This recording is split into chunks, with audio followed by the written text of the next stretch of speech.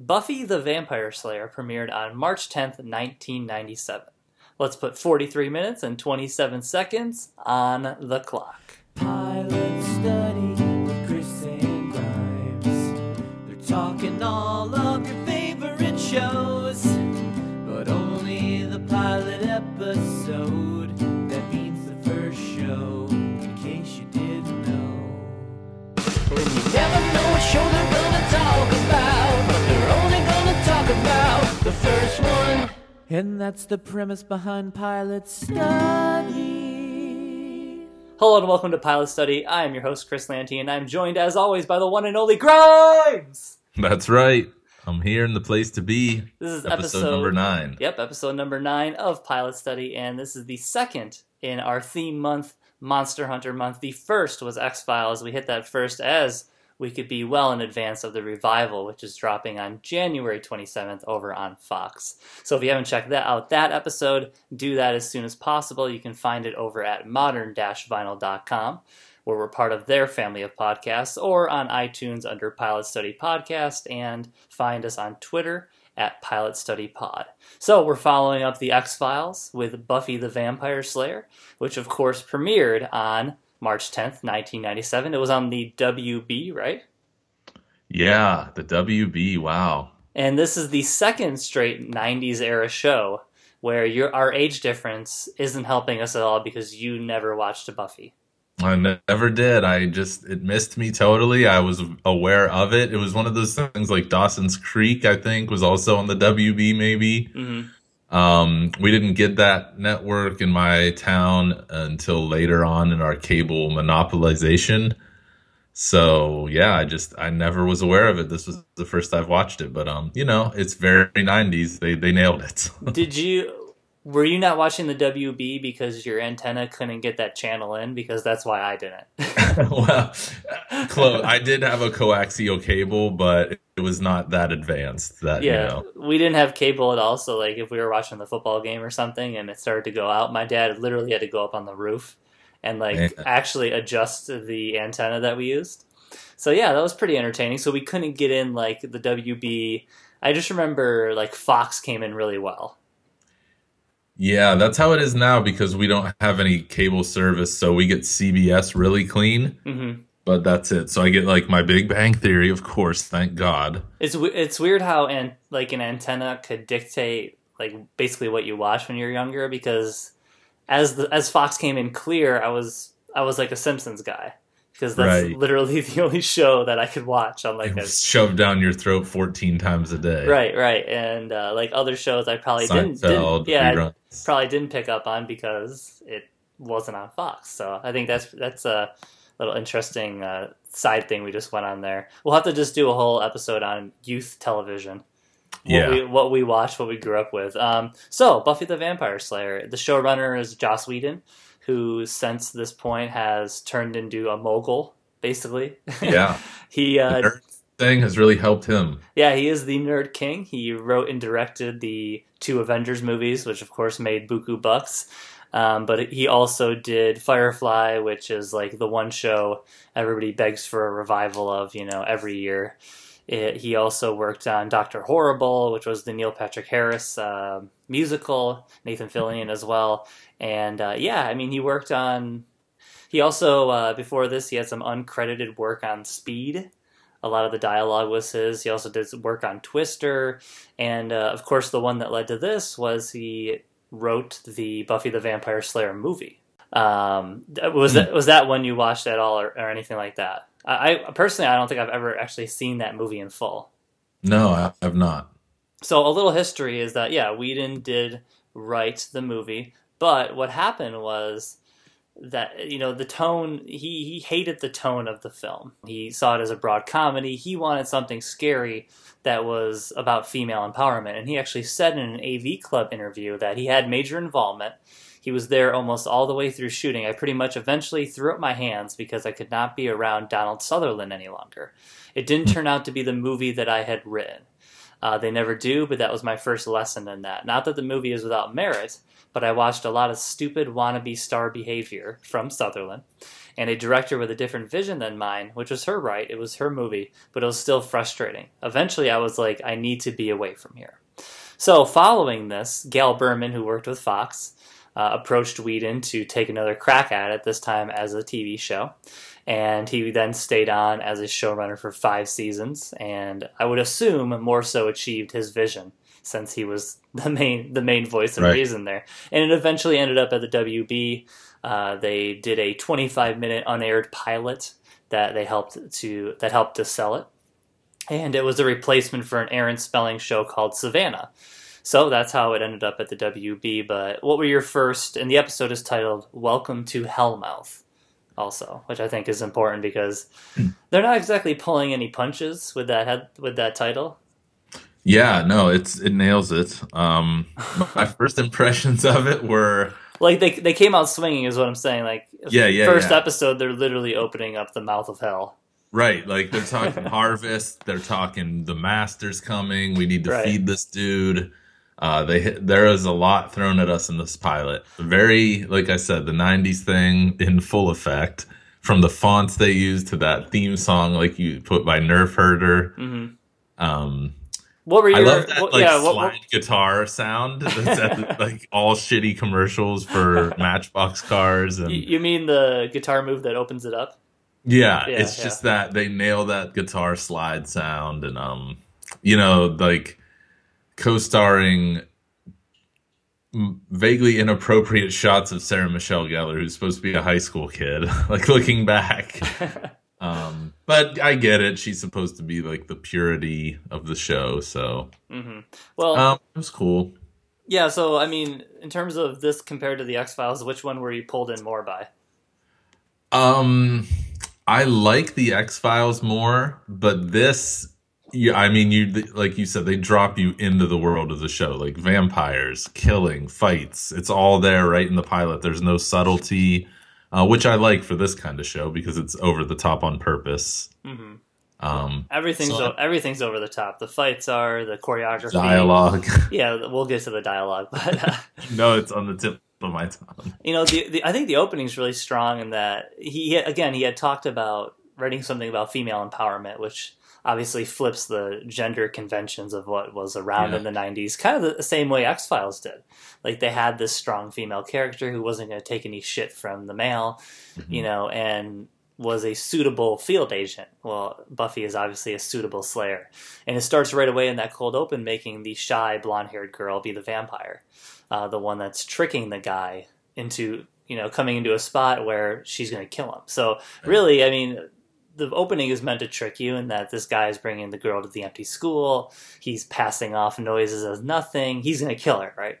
But then this woman murders him, and a blonde-haired villain leads off the show, and a blonde-haired woman eventually comes in and becomes the hero right away. So I think the opening is very strong, at least. Yeah, I agree. I would second everything you said. It was one of those things where there weren't many, and I still can't think of all that many female-driven action shows, like especially high school, young woman. Now there's a lot where they're like lawyers and whatever, like Scandal and the other one. But what is her actual job in Scandal? I've never watched the episode. I just see that she's like banging the president and solving like she's some kind of consultant, like with all these connections. She's like a fixer, maybe. Gotcha. Okay, that's the word I was thinking, like a fixer. Yeah. Well, but this is like a straightforward ass-kicking comic book style hero, heroine, and this is kind of cool. Well, I think it helped because after this, you got things like Alias. And, True. I think there was probably more so after, and I think today it's pretty good with like Supergirl, and shows like that. So yeah, I think it is getting better where we can have like Kick-Ass, like Carrie Mathison on Homeland. They still have to be ridiculously hot though. Well, that and Carrie to be clear, Carrie Mathison on Homeland has massive emotional issues, so they're certainly playing up that angle. In terms of this, I mean, Gellar's like the one that has it together the most in the show, which is the refreshing part. Like, she's not like a hero with like some like manic issue, Right, she's just right. Basically a girl who's trying to fit in, but who can also like hang upside down on poles. like, or whatever that was, like that gymnastic move she pulled on that dude. Mm-hmm. The pull-up bar that just happens to be between two buildings.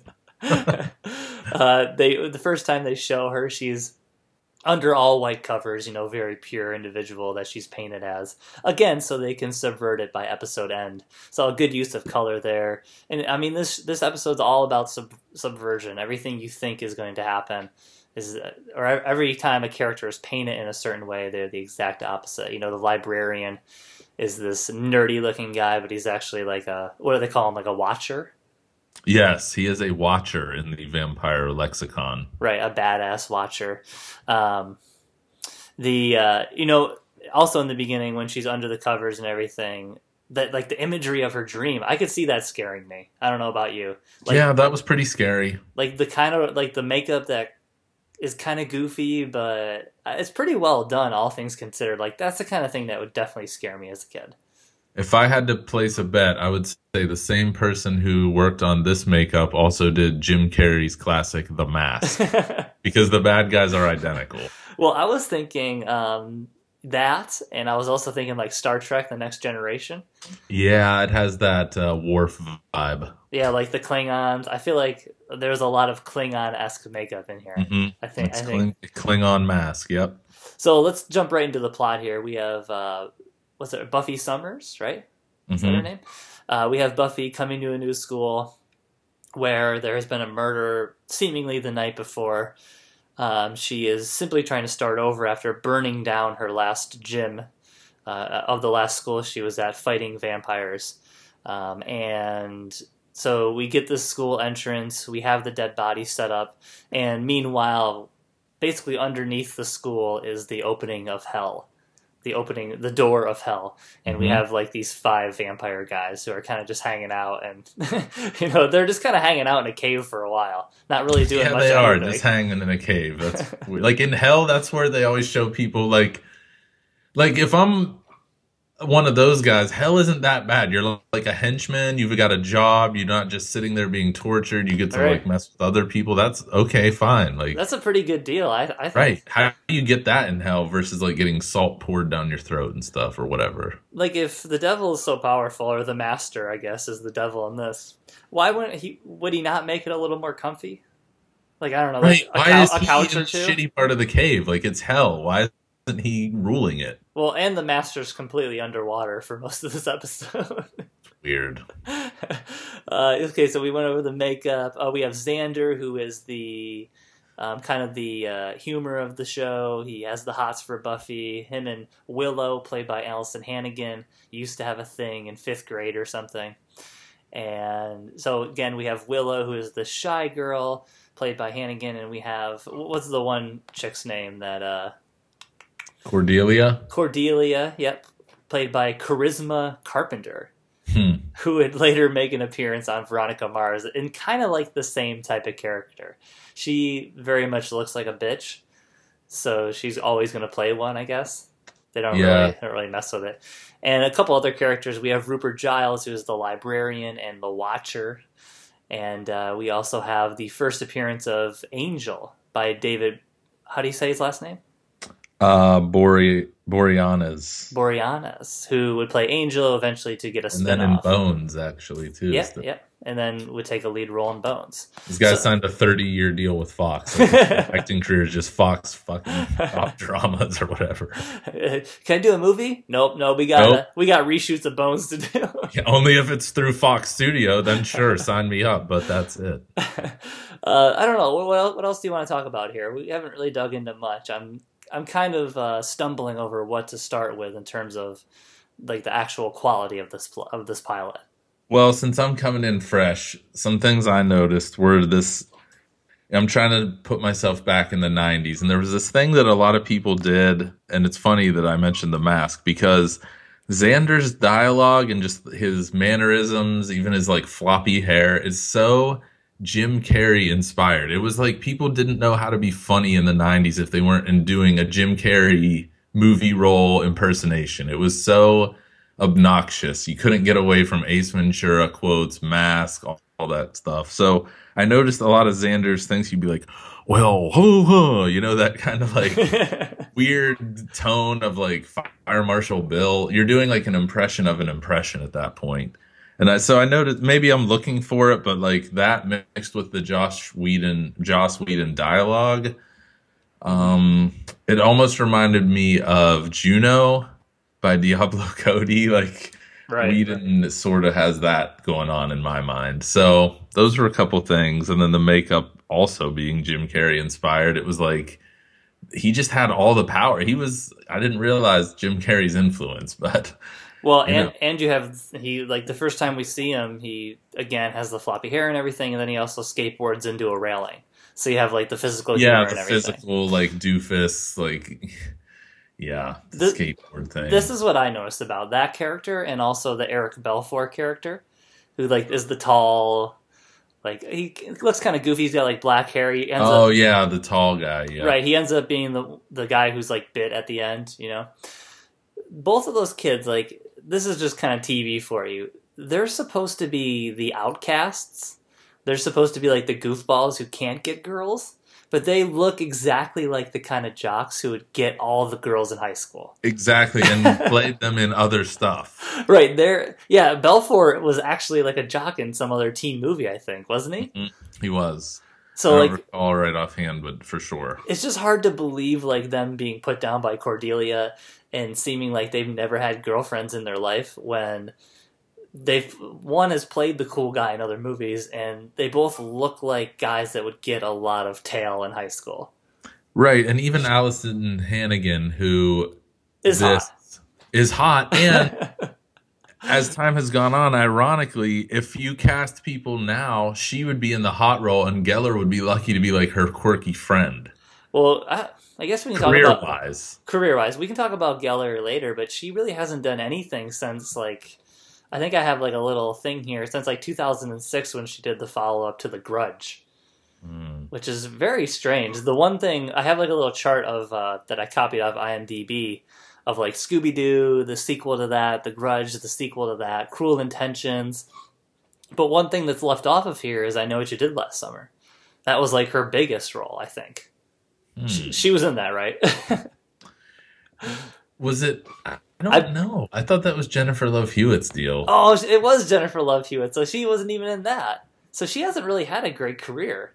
I mean, she was there for a while, Oh, no, she is in it. Yeah, she's in it. I Know What You Did Last Summer. Yeah, she's on the poster. Okay. Jennifer Love Hewitt's the lead. So that's probably what it is. But yeah, she plays a woman named Helen Shivers. Great name. Yeah, I don't know. I just feel funny, like, how that happens. Like, the hot becomes the not.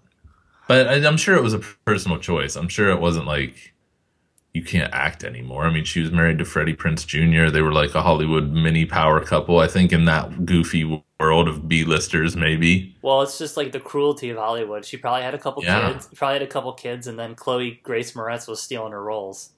So. Yeah, that is a problem. And, It's very strange that she just kind of disappeared. And Hannigan's actually had a pretty strong career. I mean, she did this, and she did How I Met Your Mother, which she was like she certainly wasn't the weak character in that ensemble. All those American Pie movies. Yeah, she did American Pie and was a favorite character of that. I don't think she's done a ton lately, but she had, a good like 5, 6 to 8 year run of stuff. And it was something in the 90s too, like where I'm surprised they didn't have her character in glasses, and then in season 2 when they want to sex her up a little bit, she magically takes them off, Like, you're wearing this ugly Sears dress. Well, like, what was that? Put her in something good. What was that movie that actually happened on? Can't Hardly Wait. Freddie Prinze Jr. That was a real movie. No, that's not it. Can't Hardly Wait. Or no, I'm sorry. What was that called? She's All That. She's All That. Yeah. Yes. That has Freddie Prinze.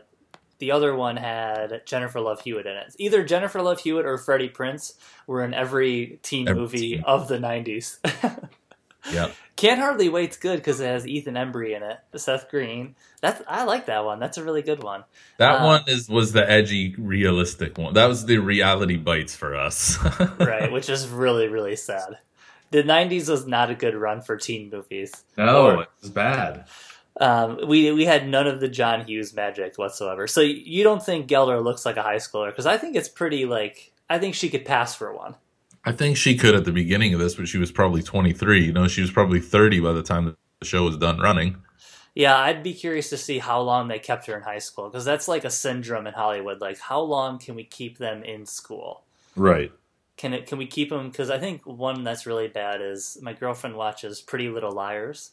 Oh, okay. And they kept him in school for what seemed like forever, like five seasons, and these girls are like 28, 27. It's like, it's enough. I get it. They're not in high school anymore. Just put them in college with the same style classrooms and be done with it. Right, like Saved by the Bell did. It was so strange. Veronica Mars is actually a show that does it well. She actually goes to college, so that's kind of nice. And it allows you to drop some of the characters, too. So if you have a really big cast, you go to college. Yeah, you can drop some dead weight there. Okay, so some notes that I have. Xander immediately gets a hard-on for Buffy, to the point where he sexually harasses her in front of the school. They mentioned John Tesh, and I need you to tell me what this reference is. Oh, yeah, where they're giving the cool test and they drop all these cultural references. Right. So, John Tesh, fun fact about him, the NBA intro on NBC, that music, he wrote that. Like, da-na-na-na-na-na. Yeah. Oh, cool. So his music was along the lines of like a Kenny G in the 90s, but it was piano-based, but it was like very new agey, and he would hawk his terrible albums on like Entertainment Tonight, on which he was a host. And he was just a 90s douche, like a Seacrest without that little sprightly elfin lovability that Seacrest has, just like a goon that, like, who knows how he even ended up in Hollywood. And then he was very famous and overpaid for like a lack of talent. You know, I think that's why they were crapping on him. If you ever want to make your shows seem dated, just do a test of cultural references that is not going to last for like 5 years. Yeah, and that's always hard too, because you never know. But that one was a stretch. Like, I could see why nobody would get that now. Like, at the time, I'm sure like that's like that's a cool way of writing. Like Veronica Mars does the same thing. I see a lot of similarities in them. That's why I keep bringing it up. But it does get dated very quickly, I think. Okay, So let's talk about Whedon dialogue. Okay. That's like the big thing. So I tried to find like some think pieces about his dialogue. There's surprisingly not a ton written about it, so I'm going to give my interpretation, and then I'll be curious to hear yours. This is kind of like the perfect example of what I think his dialogue is. And I'm not saying it's bad. It's entertaining. It's witty. It's quick. But we've talked about this before. It's not how human beings interact, and that could be just part of the fact that this is basically a comic book brought to life. So why would you want people to interact in the way they usually interact, right? Right. We're looking for escapism. So you can think of it either way. You can say they talk like that because it's TV. Get over it, loser. So this is kind of like my perfect example. You like Sent Away for the Time Life series? That's what Buffy asks the librarian when he's listing off all the monsters. Mm-hmm. And it's like a throwaway joke that you would throw out to insult somebody, and then the conversation would continue, but he actually responds to the question. He said, "Oh, well, actually, I did." Right. That's like, if you have time to throw in an actual response to an insult while then continuing the conversation seamlessly, that's like Whedon dialogue. Like, okay. Everybody is a genius at insults and responses simultaneously. Yeah, there are no like. There's no people that can't. Left hanging. Right, there's no people that can't handle the rhythm, and again, nothing is left hanging. That's a really good point to it. Even the nerds are cool. Right, there's this otherworldliness, I guess, to the speaking. Like, it feels like something that would come out of like a Shakespeare adaptation or something. And he loves Shakespeare. He's directed an adaptation of that, a modern one, and I mean, you can even see it in like Avengers. Dry humor is another thing that people bring up a lot with him. Nobody laughs at the jokes in here, right? It's all like they're responding directly to the joke. They are moving on to the next one. Nobody's actually like laughing when they say something funny. Yeah, nothing's funny. So it's dry in that manner. And literary references in the recent Avengers: Age of Ultron, James Spader, who's brought up in this episode, right? Yes, yes, he To is. say something As a about heartthrob. right as a heartthrob. So now, fat James Spader, um, he voices Ultron in the Avengers movie, and again, he's like dropping quips. He's an evil robot who drops quips. It's like the perfect Joss Whedon character. But I Yeah, mean, you know. that's my take on it. I know that you sometimes are rubbed the wrong way by like not non-traditional, but non-human dialogue. Yeah, I don't love it, but the more I think about it and the more I try to respect this rather than hate on everything, that's one of my New Year's resolutions. Well, no, I think that's. I mean, it's TV. They're trying for different vibes. I think. It is TV, and he's setting up like Whedon is good. Probably the same thing with like J.J. Abrams or any of those guys. They create a world. So, like you said, in the Whedon world, like this is how people talk. Right. And that's an easy cop out if you go on to have no skill. But he's proven that he can establish worlds and do things. So this is just like the beginning of it. So in a way, it's cool to watch this knowing how awesome he would become.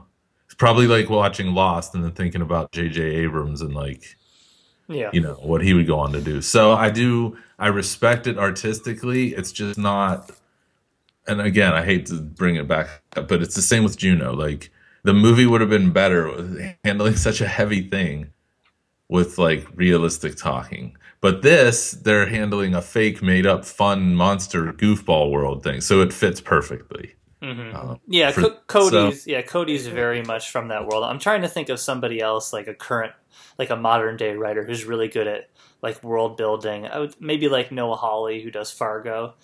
Like he handles like the funny accents and like those types of quips that they maybe overdid a little bit at times. Yeah, and Fargo's real dry too, like this. Yeah, he's able to do that.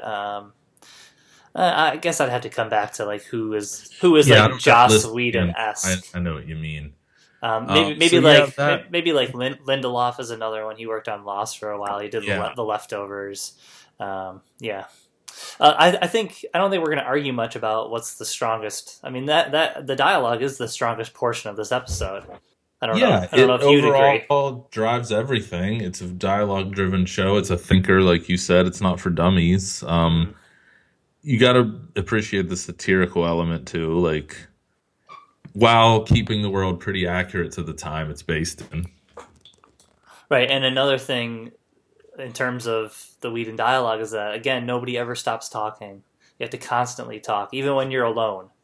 Like when somebody leaves, the characters are still talking to themselves. Or like Buffy's picking out a dress, and she has to like constantly. Yeah, she has to narrate. Total slut or whatever the other. Oh, would you like a copy of The Watchtower? That was pretty funny. So what's the Watchtower? The Watchtower is the magazine that Jehovah's Witness bring with them. They go door to door to like try and recruit.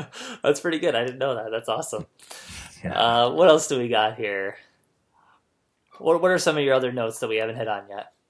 One thing in the 90s was that parents in shows were always warning their kids not to fall in with the wrong crowd. Right. That her mom says that exact phrase, which is like after school especially. I always look for that. How bad is her, like, this is another thing we've talked about, like, bad parents. And, yeah, the like, mom sucked here. Unrealistically bad parents. How does she not know that her daughter kills vampires for a living? Right. It seems like, she burned down a gym to murder people. You feel like, she would get like an inkling of, oh, my daughter has magical killing powers. Right, but like all parents, she resorts to saying, well, my perfect daughter, hopefully this school accepts you better than the last one you burnt down. It's not your fault. Oh, and in the comic book tradition, it's very hard for like parental figures to figure out that their children, like Peter Parker, right, are Peter, like, what's with the spider costume? It's nothing. Just watch it. Don't worry about it, Aunt Betty or whatever. I had some really good lines that I wanted to make sure we hit on. I had where she asked if there's any marks. So again, she's not exactly, and this is the part of the parent part. She's not exactly hiding that she kills vampires. She's like, oh yeah, any marks on the body? Yeah. Who would think to ask that? Right. She says, "Oh, great!" when she sees the dead guy. Really, really nice timing by Geller. I'm trying to see what else. How bad and evil can there be here? And then they immediately go down to the nasty ass cave. Yeah, that's when they pan down to the master's lair down Right. in the cave. We will show you the big tough vampire, the guy that gets into a fight at the end with her. Yeah, I didn't care for him. He was in a bunch of X-Files episodes. He's like an alien bounty hunter in that one, and he plays basically a big tough guy in that one as well. And he also was in the second Mortal Kombat movie. Oh, they made a second, huh? Yeah, it's called Mortal Kombat Annihilation. I think it went to theaters, I'm pretty sure, because the first one was kind of a hit. I think the second one went to theaters, and that was like a VHS favorite for me growing up, was the second Mortal Kombat. Nice. But he was the main bad guy in that, so he made a living off of just being like a punching bag for the good characters. And being just a general badass. I can't remember what his name is, but he was in a lot of stuff in like that 90s period. Cool. So, what else did you have? What about the Angel appearance? What did you think of that? Well, I didn't know what to make of it because, it sets up what I'm assuming is the love-hate relationship between those characters. Mm-hmm. Is he helping her? Is he setting her up to like fail? And I liked the fighting skills. I don't always like how people put their hands up on TV, like in Like a karate pose. Right, yeah. I wonder, like, obviously they had a lot of fight choreographers on this, but I wondered, like, what their style was they were working from. Were they working from kung fu or karate? Like, that would be something that would be cool to research, like, what the fighting was like. Because it was kind of, like, acrobatic, and it was very violent. It was a lot more violent a show than I was ready to watch. And it was unexpected, like, how... I mean, I'm sure it was a stunt double or whatever, but how talented they wanted Buffy to seem. Yeah, like doing parkour and Right. being a ninja, but also really strong. And It wasn't just that she was like good at using a stake or whatever, but she's like a karate master.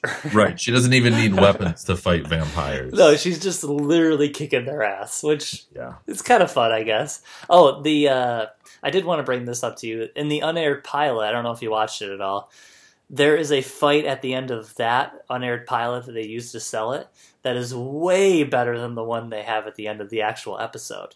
So if anybody is interested in Buffy and hasn't seen this, I'll drop that YouTube link in the show post. It's like this huge choreographed fight on like this like a school play stage, and like people are getting thrown through the floors, and like Buffy's getting thrown through walls. It's really intense and pretty good, actually. They must have dialed that back for this then, but it was still pretty violent. And it was like her versus three others, and she was like, because it was like a set where you can run upstairs and stuff, and it was really well choreographed and a lot better than what they ended up with, which was just a couple moves and that like tomb thing. So, the tomb was scary. The tomb was a little scary. There were some scary moments in this. There were. The monsters, like I said, they weren't necessarily that scary to me. Like whenever they turn from human to monster, that always kind of gets me, even though you know it's coming. Well, I mean, but the vibe was pretty scary. Yeah, like they weren't monsters who they seemed like they could harm you, which I think is the key factor you have to have, especially in a scary show. Like, if you're going to keep bringing people back every single week, they have to seem formidable enough that they could actually hurt the main character. Like, they were talking to them. They were having these cute little conversations. And they can, again, hurl insults. Everybody in the Whedon world is like a great dismaster. Right. Like all roastmaster generals. So, right, everyone's hilarious and real cute, and then it's like, oh, here's a stake through your heart. Now you're a pile of orange dust. You know, the change from the regular people to the monsters reminded me a lot of Evil Dead, in that like the change is so sudden that you can't help but jump a little bit. Yeah. And I don't know if you watched Evil Dead before or anything like that, but the Evil Dead monsters, again, have a lot of personality. They're telling Ash to fuck off, things like that. And, so that's kind of what it reminded me of. The quick changes, a little bit of the makeup. Evil Dead's a little scarier, bloodier. But have you ever seen an Evil Dead movie? No, I haven't, actually. For scaredy cats like us, it's kind of like the perfect scary movie. It's Okay. like one of the only ones I could watch as a kid that didn't give me nightmares, that didn't, have me. Because it's funny. Yeah, it's like it's got the humorous bend, and the deaths are funny, and I mean, even though there's things like tree rape and stuff, Wow. it's nothing like so traumatic that you couldn't like. It's not going to traumatize a kid if there's any parents out there who want to show their kid like a scary movie. Evil Dead's a pretty good one to start with. So at least I think so. Let's see, what else do we got? Well, I wanted to mention the librarian again, if we can. Yeah, Giles. Put him in your notes. And one thing I've noticed lately, like I watched Trainwreck, the Amy Schumer movie. 13 Going on 30 jumps to mind because that's one of Marissa's favorite movies. Mm-hmm. But why is it that when you want somebody to be serious and educated, the most exotic thing that an American can come up with is a British accent? Like the closest possible thing to how we talk. Right. Well, what's funny about that It gives you instant cred. You're a genius no matter what. Like, yeah, of course I know all these monsters and how to fight vampires. I'm British. There's no dumb people in Great Britain at all. Every British citizen is a damn expert in life, like any aspect of life. Just one time I want one of the British exports to be like a rugby fan who's just like a raging alcoholic. Right. And just a normal guy. Just a normal guy, which I probably offended all Brits by saying normal people are alcoholics over there. I did not mean that. It's okay. I think they understand the sentiment. Like you know what? It's not. They're not all Oxford educated. Like Agent Mulder. Was he Oxford, right? Yeah. Oxford, and he doesn't even have the accent. Well, spoiler alert, he's from Massachusetts. So, oh, okay. Yeah. But I noticed that like the most exotic thing that American television writers can come up with is an Australian or British accent. And then, you mentioned he's like these teen clubs. We have some time. We have about 6 minutes left. Okay. Well, we got to save time for our game, so save like 3 minutes. Okay, this won't. Teen clubs in the 90s. There were all these underage clubs where they would do these concerts and have little get-togethers. And like, there was actually one in Meadville called the Jamazon. Oh, it's not here anymore? I don't know. I mean, I haven't gone since I was a kid. I don't think it is. I lived there. I haven't heard of it. So. But it's like this club. Like there would be a crappy local band doing some Green Day covers, probably, or Korn or some music like that. Mm-hmm.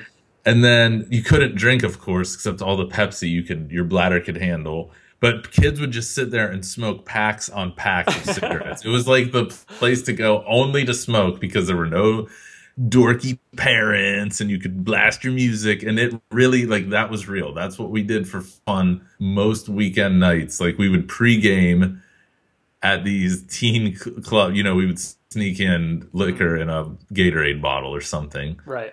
And then smoke 30 cigarettes until our lungs were freaking bleeding and then go, drink in the woods or whatever. So that's like a real thing. But the librarian being there in a million years would never happen. Like, that is so creepy and disgusting. Why he's like hanging around these kids outside of school. So he's hanging around at this teen club, like at the top, just being creepy. Because he had a feeling she'd be there. Right. And then he's like hovering over Buffy. Like, it's just real creepy. Like, I got a couple notes we'll get through until we play our game. Just wanted to mention that. No problem. I liked it. Shake the Faith is in this episode. Anti-Heroes. Sprung Monkey is the live band that plays at the club. They're also in the episode a bunch. I have never heard of the band Sprung Monkey, so that was a deep dig by Whedon. The quality, like the film quality, I compare it again to the X-Files pilot. It's a little grainy, but it feels physical. The costumes are physical. It's not like a big CGI suck fest. I did appreciate that. It's just it's an organic product. You can really feel the effort and the work that they put into all the creature designs and anything like that. One more cool moment when he slams the vampire book down on the table. There's a really cool musical moment. I don't exactly know who did the score for this episode, but I really love that. And let's get on to our game. What do you think? Let's do it. Okay, new game. To finish up the episode, we are going to play, and we'll drop some theme music for this. We're going to play a game called Spin Out.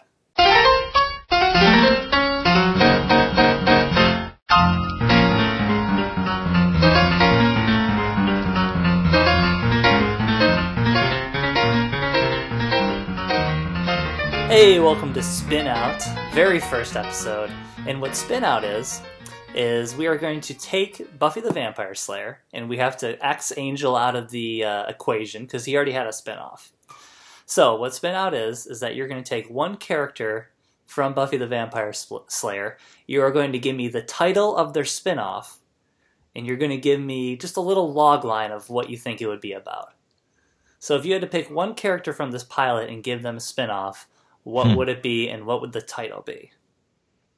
Wow, okay, and like you said, yeah, Angel already got one. Angel already got one. So our characters, we have Giles, we have the Master, we have, or is it the Sleeper or the Master? I can't remember. Whatever his name is. We have the big buff guy, we have Willow, Xander. You can go past, you can go present, or you can go future, whatever you want to do.